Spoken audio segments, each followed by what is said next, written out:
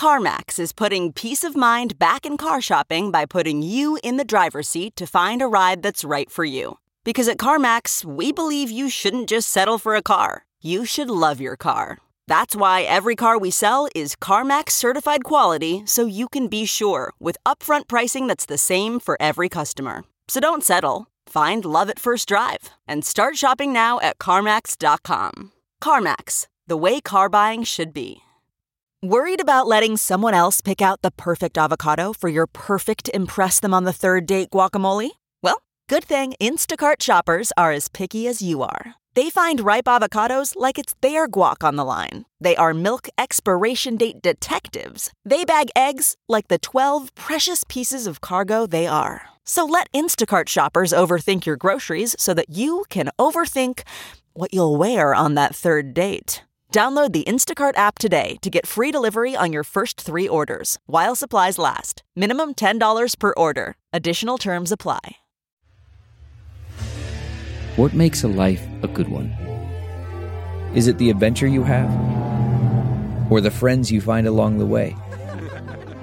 Maybe it's pursuing your passion while striving to protect, defend, and save what you believe in every single day. So what makes a life a good one? In the Coast Guard, we think it's all of the above and more. But you'll have to find out for yourself. Visit gocoastguard.com to learn more.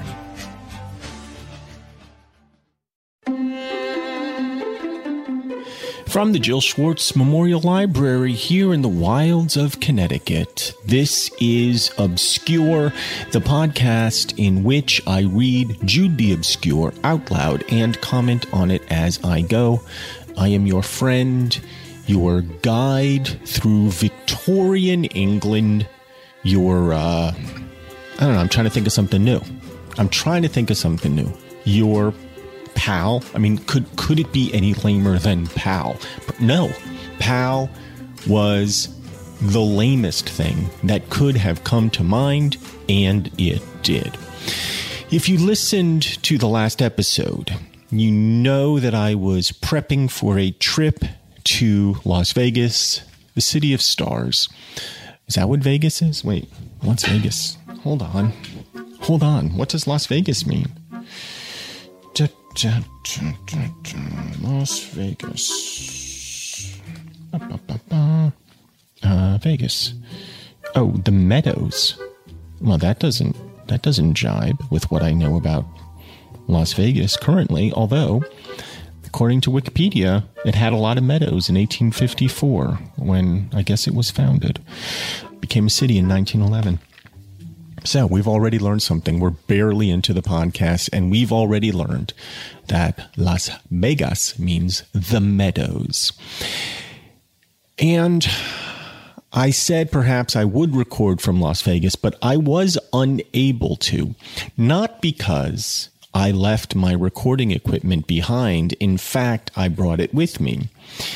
And not because I could not have carved out some time, but because I was in a kind of fever while I was in Las Vegas. Now, it's the meadows, and so you might say, Michael, was it hay fever? No. It was a poker fever, an endless, dripping poker fever in which I basically did nothing but play poker for 8 to 10 hours a day, sometimes more, for the 4.5, 5 days that I was there. And the next question might be, Michael, how did you do? Look, a good poker player never reveals how much he won or lost.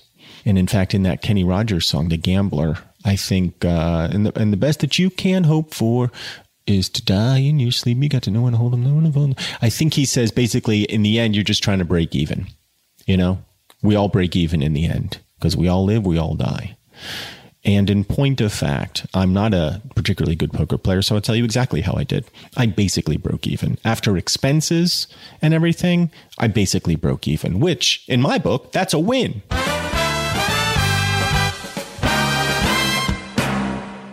But I went to that city, Las Vegas, that has a kind of allure for me.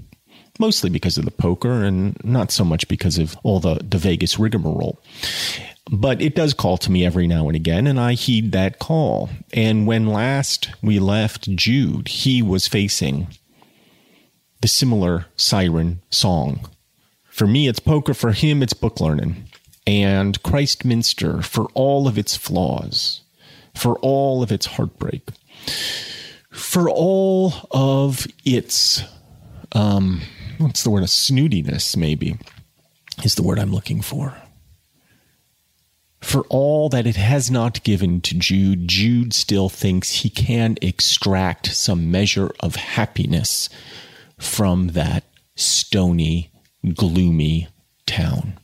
And he says to Sue that he'd like to go back. He'd like to go back, if she doesn't mind, to Christminster. It is the center of the universe, he says to me. Nothing can alter it. It is a dream for him, and he says perhaps it will soon wake up and be generous, meaning it will perhaps one day treat him and all those who are self-taught with the respect that they deserve. He does not necessarily expect it to treat him that way, but he's hopeful, probably stupidly so. And he says, I'd like to be there in June, and I should like to be there by a particular day. It is now early July in my life, in real life, in when I'm recording this. June has just passed. I was in my own Christminster in June. Jude is heading to his. I begin reading again. His hope that he was recovering proved so far well-grounded that in 3 weeks they had arrived in the city of many memories, were actually treading its pavements, receiving the reflection of the sunshine from its wasting walls. And because I am an idiot, it turns out that that is the last paragraph in part the fifth. So I read up until the very last paragraph and then chose to stop, not knowing that it was the penultimate paragraph, read the ultimate paragraph, and now find myself in the ungainly position of having to start a new part, having read one paragraph of the previous part. But let's see what it says. It says they were actually treading its pavements, receiving the reflection of the sunshine from its wasting walls. So the sun was not shining directly on them because, of course, the sun cannot shine directly on Jude. He is a sufferer. He cannot bask in the natural world because the natural world has been, at best, indifferent to him. But one could argue malignant in some capacity. But interestingly, it says that Christminster describes its walls as wasting. So this is a continuation of the theme that we've seen from the very beginning of the book. This idea that old ways are falling apart. The wasting walls of Christminster. This old ancient seat of learning is finding itself in decrepitude. And that jibes with everything that we heard in his earlier description of Christminster. The way that, although it was lovely in its way to his eyes, there was also a certain amount of decrepitude to it. It was also kind of falling apart. And again, this is about Jude and Sue fighting with the old ways, trying to embrace the new, or rather looking ahead to see what is new and being unsure about what is to come. Both of them have shed their old ideas and are welcoming the new, but the old, the status quo, is continually beating on their backs, just whipping them with recriminations for the way they live, for the kid that they somehow have, or the kids now that they have in marriage, but the one kid, little Father Time, and now Arabella with her church-going ways, and, you know, everything's a disaster, which I love. Part 6, at Christminster again. I suspect this is the last part of the book because I don't have that many pages left. And here we have a quote, as we always do. And she humbled her body greatly, and all the places of her joy she filled with torn hair. That doesn't sound good. She filled the places of her joy with torn hair. I mean, we're coming to the conclusion, and we've said right from the very beginning, it's going to end badly.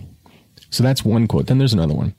There are two who decline, a woman and I, and enjoy our death in the darkness here. Oh. Well, I have said murder-suicide from the very beginning, and now we have some inkling that death is approaching. That's from Robert Browning. There are two who decline, a woman and I, and enjoy our death in the darkness here. So I don't know if he's given away the ending here. Is he saying Jude and Sue are going to die and that they will enjoy their death in the darkness? That life is impossible for them and therefore the only enjoyment they have is in death? Let's read on and find out. Chapter 1. On their arrival, the station was lively with straw-hatted young men, welcoming young girls who bore a remarkable family likeness to their welcomers, and who were dressed up in the brightest and lightest of raiment. The place seems gay, said Sue. Why, it is Remembrance Day. Jude, how sly of you. You came today on purpose, you little dog. Yes, said Jude quietly, as he took charge of the small child and told Arabella's boy to keep close to them, Sue attending to their own eldest. I thought we might as well come today as on any other. But I'm afraid it will depress you, she said, looking anxiously at him up and down. Oh, I mustn't let it interfere with our business, and we have a good deal to do before we shall be settled here. The first thing is lodgings. Well, I have to look up Remembrance Day because I have no idea what that is. I assume it's some British holiday. I mean, what else would it be? They're in Britain. Like the Brits that they are. Remembrance Day. What is it? It's just a day to remember people who fought and died in wars. But did that precede? No, it says it was first observed in 1919. So we're going to have to do some more research. This could take hours. Remembrance Day in Jude the Obscure. Maybe that will help us. Remembrance Day in Jude the Obscure. And now, of course, my computer is being a dick, as it has been the day when all the doctoral students graduate from the colleges. Okay. So and that's why it would depress him, I guess, because it's a day of graduation of some sort. And it's possible that this is a foreshadowing, right? Because what is Jude and maybe Sue and maybe all the kids and maybe everybody, what are they going to graduate from? Well, perhaps life itself. If you can't fulfill the academic requirements, you fail. If you can, you graduate. And Jude, I think, has fulfilled all of life's academic requirements. And so if he does, in fact, die at the end of this, it would make sense that he would enjoy his death in the darkness because he's done it. He's suffered and graduated. So the first thing is lodgings. Having left their luggage and his tools at the station, they proceeded on foot up the familiar street, the holiday people all drifting in the same direction. Reaching the Four Ways, that's, I think, the inn, they were about to turn off to where accommodation was likely to be found when, looking at the clock and the hurrying crowd, Jude said, "Let us go and see the procession, and never mind the lodgings just now. We can get them afterwards." "Oughtn't we to get a house over our heads first?" she asked. but his soul seemed full of the anniversary, and together they went down Chief Street, their smallest child in Jude's arms, Sue leading her little girl, and Arabella's boy walking thoughtfully and silently beside them. Crowds of pretty sisters in airy costumes and meekly ignorant parents who had known no college in their youth were under convoy in the same direction by brothers and sons bearing the opinion written large on them that no properly qualified human beings had lived on earth till they came to grace it here and now. Well, that sums it up, doesn't it?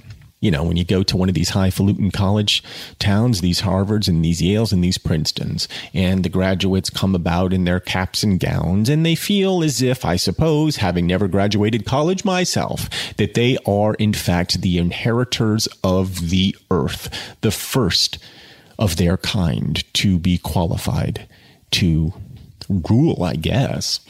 My son graduated high school not long ago, only weeks ago, as of this recording.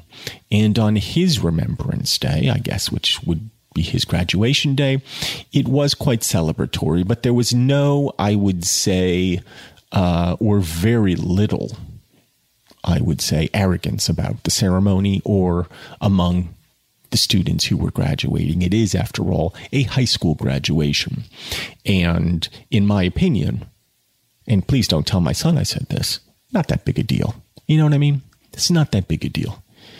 It's not that interesting when you graduate high school anymore. Maybe in the 1890s, 1850s, 1890s, you would have been like, oh, you graduated high school. Good for you. That's a great accomplishment. Now it's kind of like, I'm much more interested in the people who didn't graduate high school. The people who, you know, in conversation it comes up, yeah, I never graduated high school. I started smoking crack in 8th grade and then I dropped out and now I build helicopters. Like, that's a more interesting person than the person who graduated high school, because we all graduated high school. But anyway, I am proud of him. Very proud. Very proud, Papa. You know what? I should go give him a hug. Okay, picture this. It's Friday afternoon when a thought hits you. I can spend another weekend doing the same old whatever, or I can hop into my all-new Hyundai Santa Fe and hit the road. With available H-Track all-wheel drive and 3-row seating, my whole family can head deep into the wild. Conquer the weekend in the all-new Hyundai Santa Fe. Visit HyundaiUSA.com or call 562-314-4603 for more details. Hyundai, there's joy in every journey. Okay, picture this. It's Friday afternoon when a thought hits you. I can spend another weekend doing the same old whatever, or I can hop into my all-new Hyundai Santa Fe and hit the road.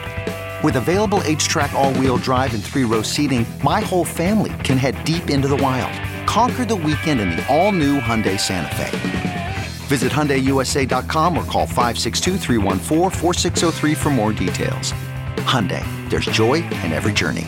Welcome to Fail Better, David Duchovny's new podcast with Lemonada Media. On Fail Better, David, who has experienced both low and high-profile failures throughout his life, explores the vast world of failure, how it holds us back, propels us forward, and ultimately shapes our lives. Each week he'll chat with guests like Ben Stiller, Bette Midler, and more about how our perceived failures have actually been our biggest catalysts for growth, revelation, and even healing. Through these conversations, he hopes listeners can learn how to embrace the opportunity of failure and fail better together. Fail Better is out now wherever you get your podcasts.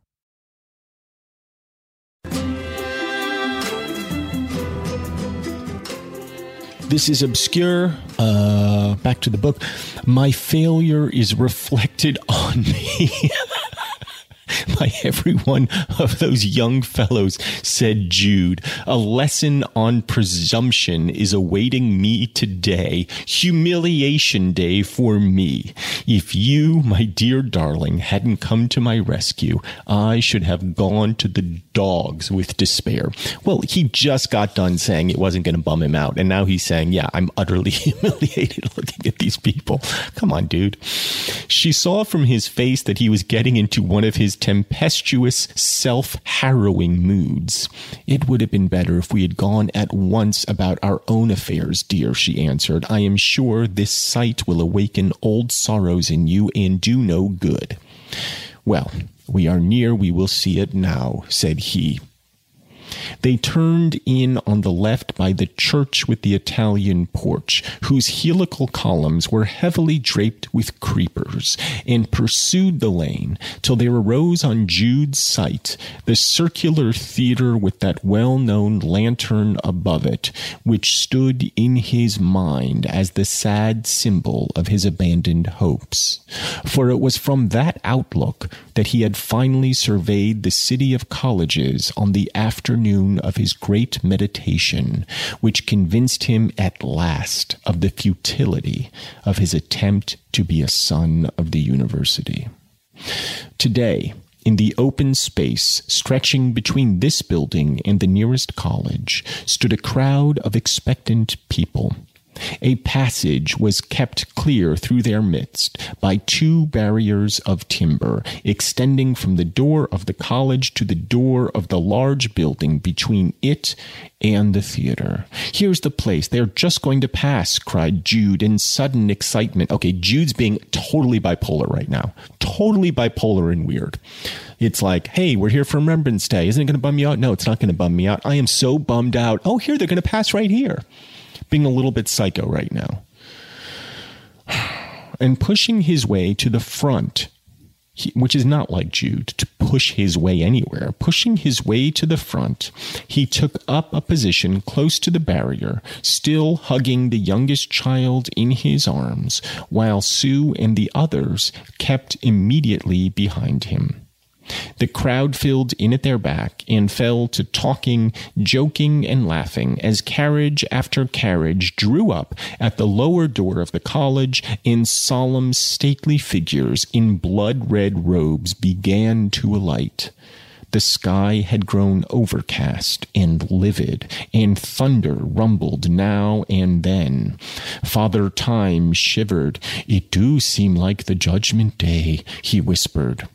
"They are only learned doctors," said Sue. While they waited, big drops of rain fell on their heads and shoulders, and the delay grew tedious. Sue again wished not to stay. "They won't be long now," said Jude, without turning his head. Jude is seeming a little bit like an assassin or something now.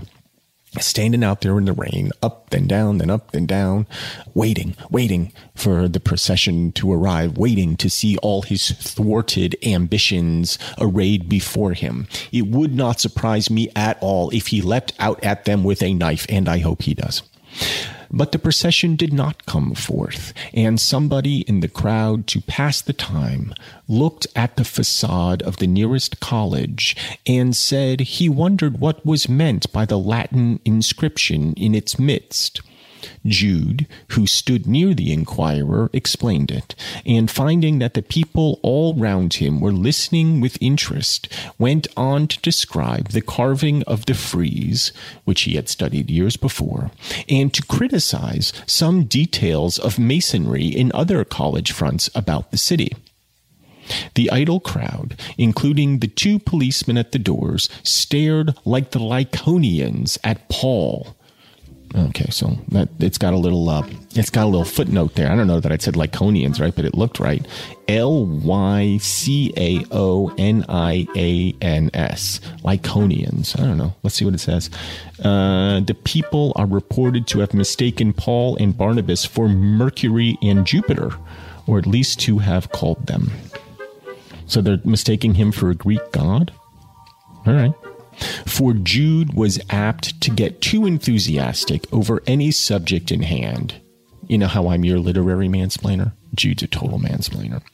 And they seemed to wonder how the stranger should know more about the buildings of their town than they themselves did, till one of them said, "Why, I know that man. He used to work here years ago. Jude Fawley, that's his name. Don't you mind? He used to be nicknamed Tutor of St. Slums. Do you mind? Because he aimed at that line of business. He's married, I suppose, then, and that's his child he's carrying. Taylor would know him as he knows everybody." I don't know what that voice is, but I like it. The speaker was a man named Jack Stagg, with whom Jude had formerly worked in repairing the college masonries. Tinker Tailor was seen to be standing near. Having his attention called, the latter cried across the barriers to Jude, "You've honored us by coming back again, my friend." Jude nodded. "And you don't seem to have done any great things for yourself by going away?" What the hell? What the hell does that mean? Like, why would you say to somebody who you haven't seen in a long time, "Well, I see you're here again." "Yes, I am. And you look like shit." Like, why would you do that? Why are the Brits such dicks? They can be, I don't know how many Brits are listening, but y'all can be such dicks sometimes. It might be the first time I have ever, unironically, used the word y'all. And I think when it first formed in my brain, it was to come out ironically, but as it fell out of my mouth, it felt sincere. "Why y'all such dicks?"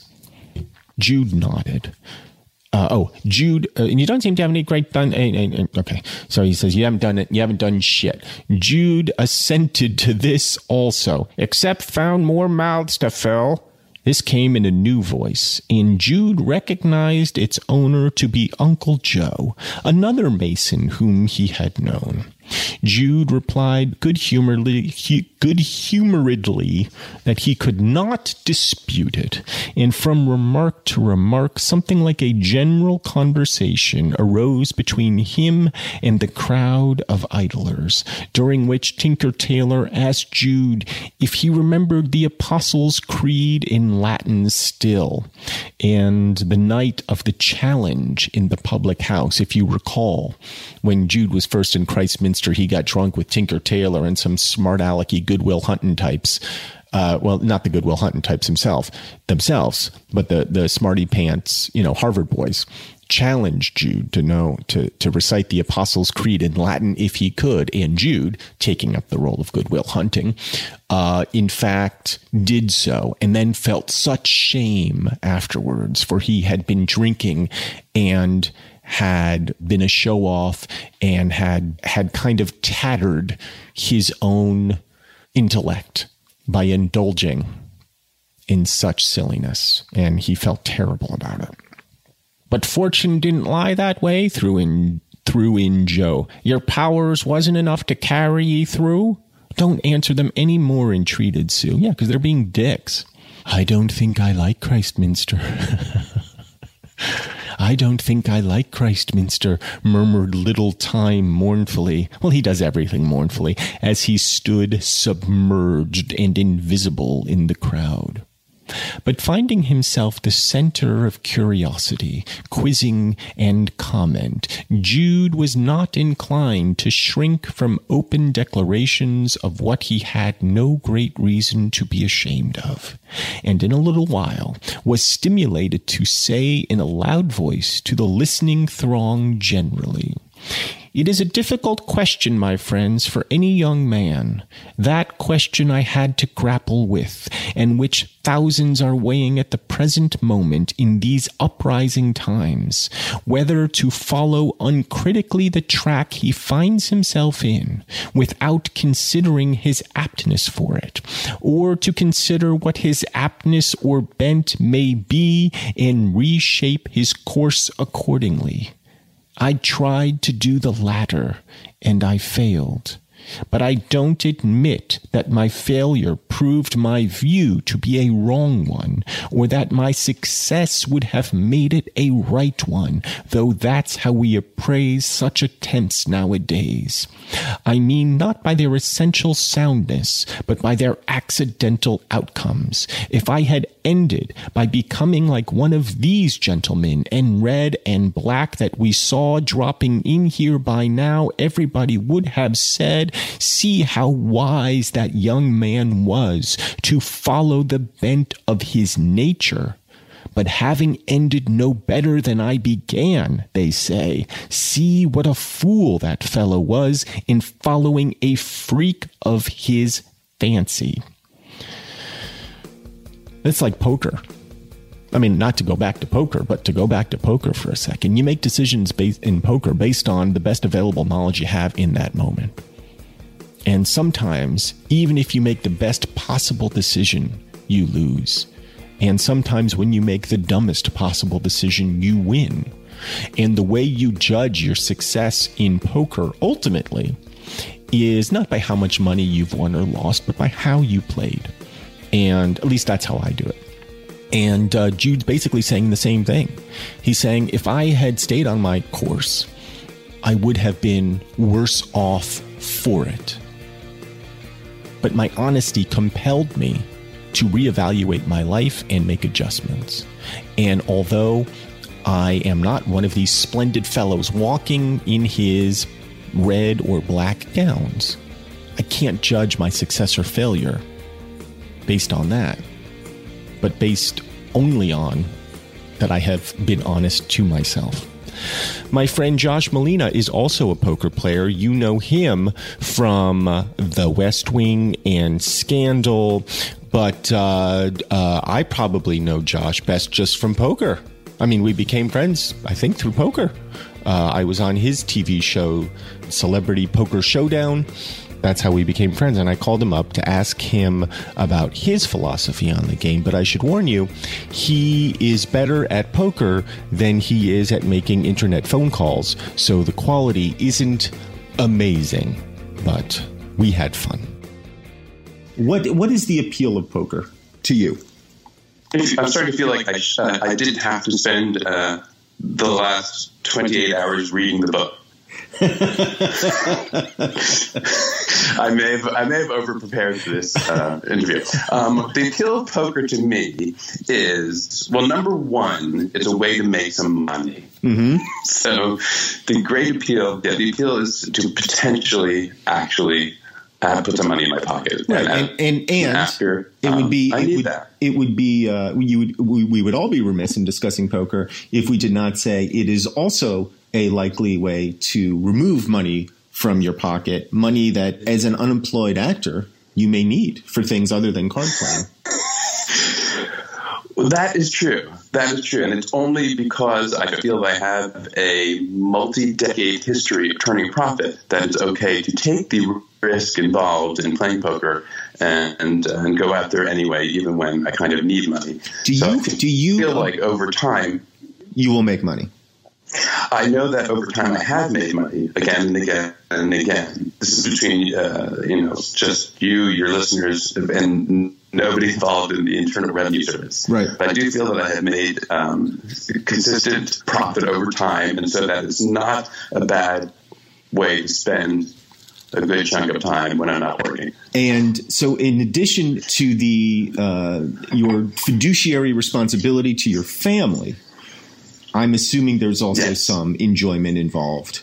Yes, absolutely. I will say it's also one of the few things that calms my mind. I feel like I enter into some sort of meditative state when I play poker, and the ills of the world are at least temporarily shunted aside while I focus on this endeavor that requires concentration, and somehow soothes my mind. I mean, there's also a social aspect, and I like playing with friends and, socializing, and, I try to make it a group of friends. That's the other thing. You don't have to be a great poker player to make money. You have to find a group of people that aren't as good as you in order to make money regularly. So it's a relative thing. What you're doing is you are selecting a group of like-minded individuals who are sociable and fun and funny, but primarily are worse poker players than you.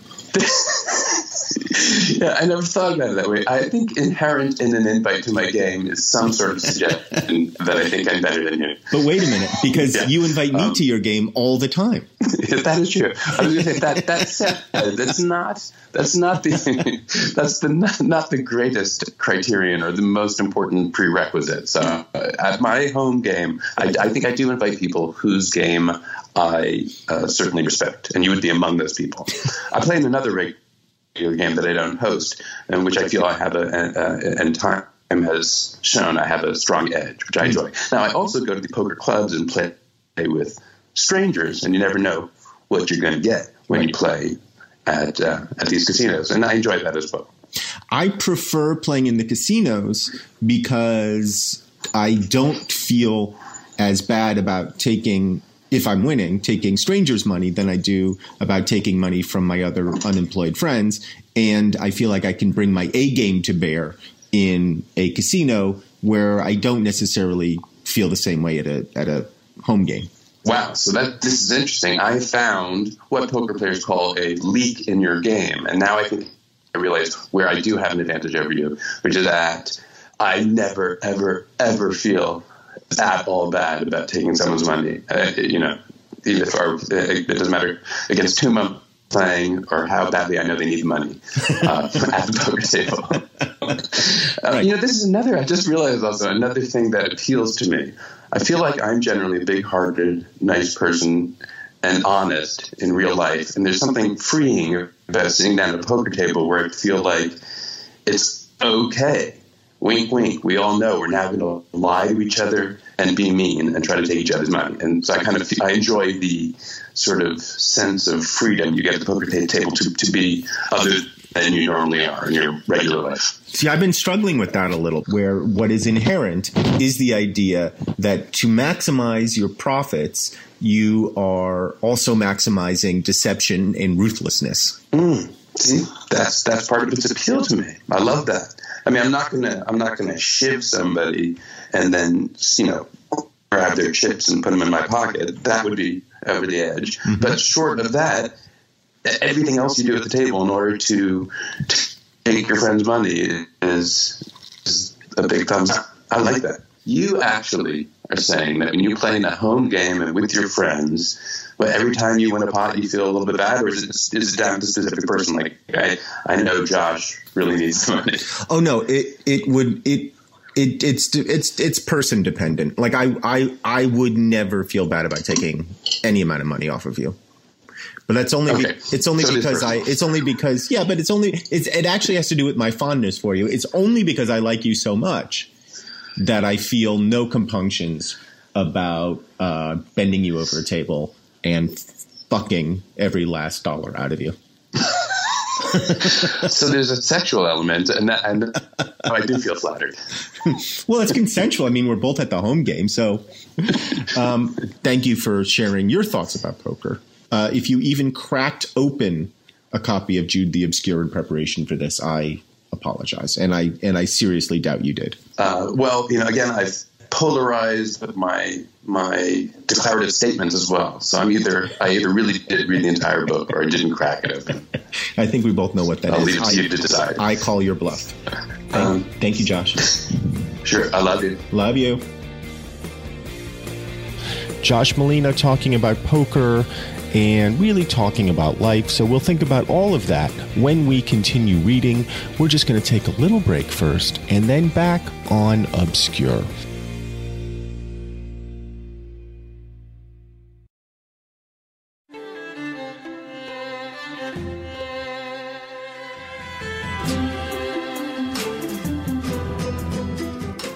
And we're back. So let's continue. However, it was my poverty and not my will that consented to be beaten. It takes 2 or 3 generations to do what I tried to do in one. And my impulses, affections, vices, perhaps they should be called, were too strong not to hamper a man without advantages. Who should be as cold-blooded as a fish and as selfish as a pig to have a really good chance of being one of his country's worthies?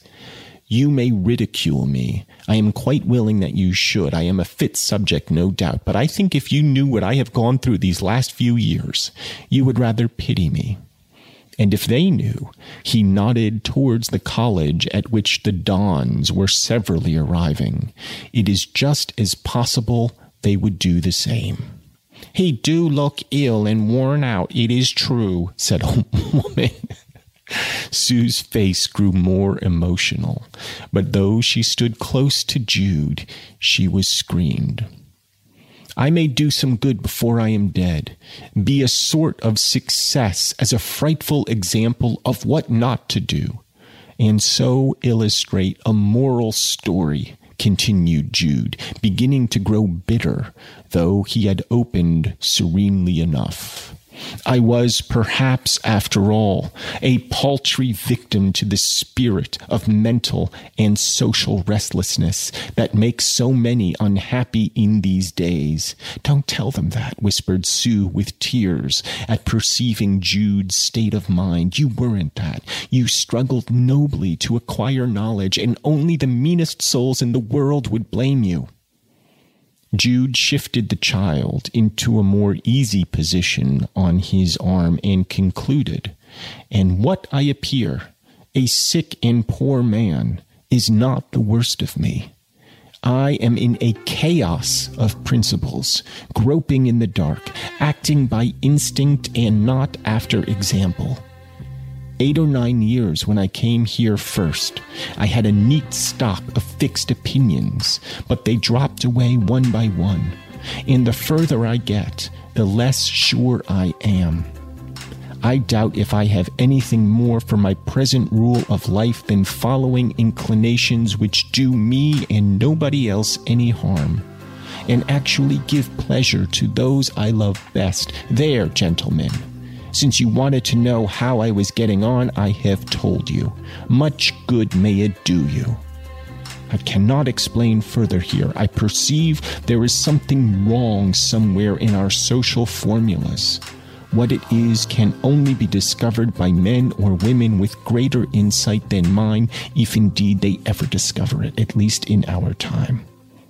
For who knoweth what is good for man in this life? And who can tell a man what shall be better after him under the sun?" And there's another footnote, 58, 53. It's Ecclesiastes. I'm just going to reread that because it's from the Bible and it's probably smart. "For who knoweth what is good for man in this life? And who can tell a man what shall be after him under the sun?" "Hear, hear," said the populace. Well preached," said Tinker Tailor, and privately to his neighbors, "Why, one of them jobbing passons swarming around here that takes the services when our head reverends want a holiday wouldn't ha' discoursed such doctrine for less than a guinea down. Hey, I'll take my oath not one of 'em would. And then he must have had it wrote down for him. And this only a working man." So he's just said a lot here, hasn't he? Something that we still struggle with. I struggle with all the time. And I think every person of a certain age comes to a similar conclusion, which is you enter this world uninformed. At a certain point, you gain some insight, your opinions become fixed, and you begin your journey, or you continue your journey with those opinions in mind, generally by your, late teens, early 20s. Just like Jude, you set out into the world a kind of idealist. You have an idea of how things are. And then one by one, just like Jude, those ideas get shorn away. If I think you are honest with yourself, because I think there's a lot of people, and I have been like this at times, who are incredibly stubborn with their own ideas, and incredibly stubborn either with the way they were raised or the kind of, ideas that they were subjected to as a child, and they do not scrutinize. We do not scrutinize our own opinions enough. And there's a joy in that, isn't there? It's fucking great when you don't do that, because you're right. You know what I mean? It's like you can go through life feeling absolutely correct about everything. And that would be amazing. To go through life feeling like, yeah, I know what I'm doing. I got it all figured out. Like, these are the rules. I follow them and I'm doing great. Or these are the rules and I'm doing my best to follow them. And yeah, sometimes I fuck up, but hey, these are the rules and I'm doing my best. And I know they are right because they were taught to me. But many people, myself included at times, I've been on both sides of this, end up questioning the rules themselves, end up questioning the whole structure on which they're based. And when that happens, you end up like Jude, acting by instinct and not after example. You find yourself floundering.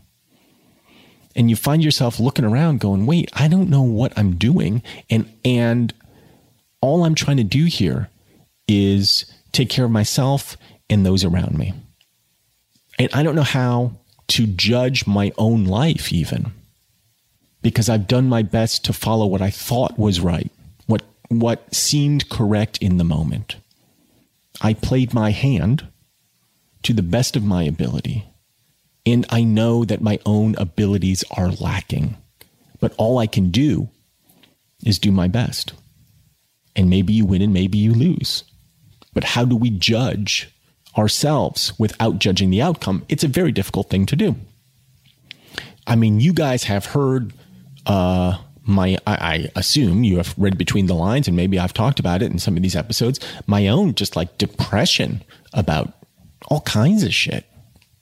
But you're doing your best every moment to overcome, to make good decisions, to please yourself and others, sometimes to deny pleasure to yourself for the pleasure of others. Sometimes you act selfishly and you please yourself just in spite of others. And sometimes your shitty little rat dog, just sits by you and doesn't care about any of it, just wants to be loved. Well, that's all we're trying to do. That's all Jude's doing, is just trying to love. Because ultimately, that's what he's left with. He's left with an abiding love for Sue, for his kids. It's unusual for Jude to unburden himself in this way, and particularly unusual to do it in public like that.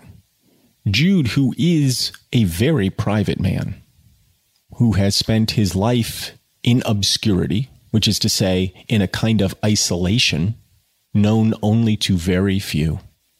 But impactful nonetheless, I guess, on the lives that he has touched. I mean, Tinker Tailor and what's-his-face, Joe, I guess, like they remember him. People know him. He leaves a mark. He is remembered for his intellect and perhaps for his pretensions and his presumptions. And now he stands in front of everything that he wanted to be and feeling, I guess, if not contented, because he's certainly not that, then at least if he's not contented and he's not quite at peace, because I think contented and at peace are basically the same thing. He is, to a degree, satisfied with the way he has conducted his life up until this point. And when it's thrown back in his face that he wasn't as successful as maybe he thought he would be, and carried himself in a kind of arrogant manner in his days in Christminster, he replies, yeah, you're right. But I played my hand the best that I could. I mean, it really feels like he's about to die, doesn't it? Isn't it gorgeous? Like we just feel like, oh, something's going to happen. Lightning's going to strike him. I mean, the big drops of rain, he's just going to get knocked down dead. I don't know. I mean, we are in part the 6th. We're back at Christminster. There's only a few pages, not a few pages, but not, several episodes worth of pages left. But it does feel like Jude is coming to the end of his life. He's gone through sickness. He's ill. He's poor. He is obscure. He's got these kids. He's back at Christminster, the seat of his dreams. And he's got Sue. Sue, who's saying, don't give them the satisfaction of admitting your failure. And Jude saying, I'm not a failure. We don't know whether I have failed or succeeded. I only did what I could. And that's all of us. At the end of the day, look, we're all going to break even. It is the manner in which we play our hands that matters. How will Jude play his? Well, we're almost at the end. We'll see. As we gallop towards the end, will Jude be struck by lightning? Will he withdraw a saber from his pants and go on a knife massacre? Will Father Time put the hex on him and strike him dead where he stands? Find out next time on another Too Good to Be True episode of Obscure. But until then, I wish you adieu.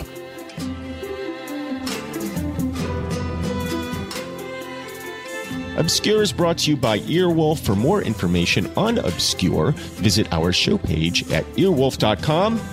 And subscribe, won't you, in your favorite podcast app like Stitcher or Apple Podcasts, so you do not miss one exciting episode of Jude the Obscure. Obscure is produced by Jennifer Brennan, Mary Shimkin, and Robin Lynn, who also mixed and edited today's show with music composed by Craig Wedren. Special thanks to everyone at Earwolf, especially Chris Bannon, Colin Anderson, and the Earwolf engineer team of Brett Morris, Sam Kiefer, and Ryan Connor. If you would like information about sponsoring our show, email hello@midroll.com. From the wilds of Connecticut, I'm Michael Ian Black.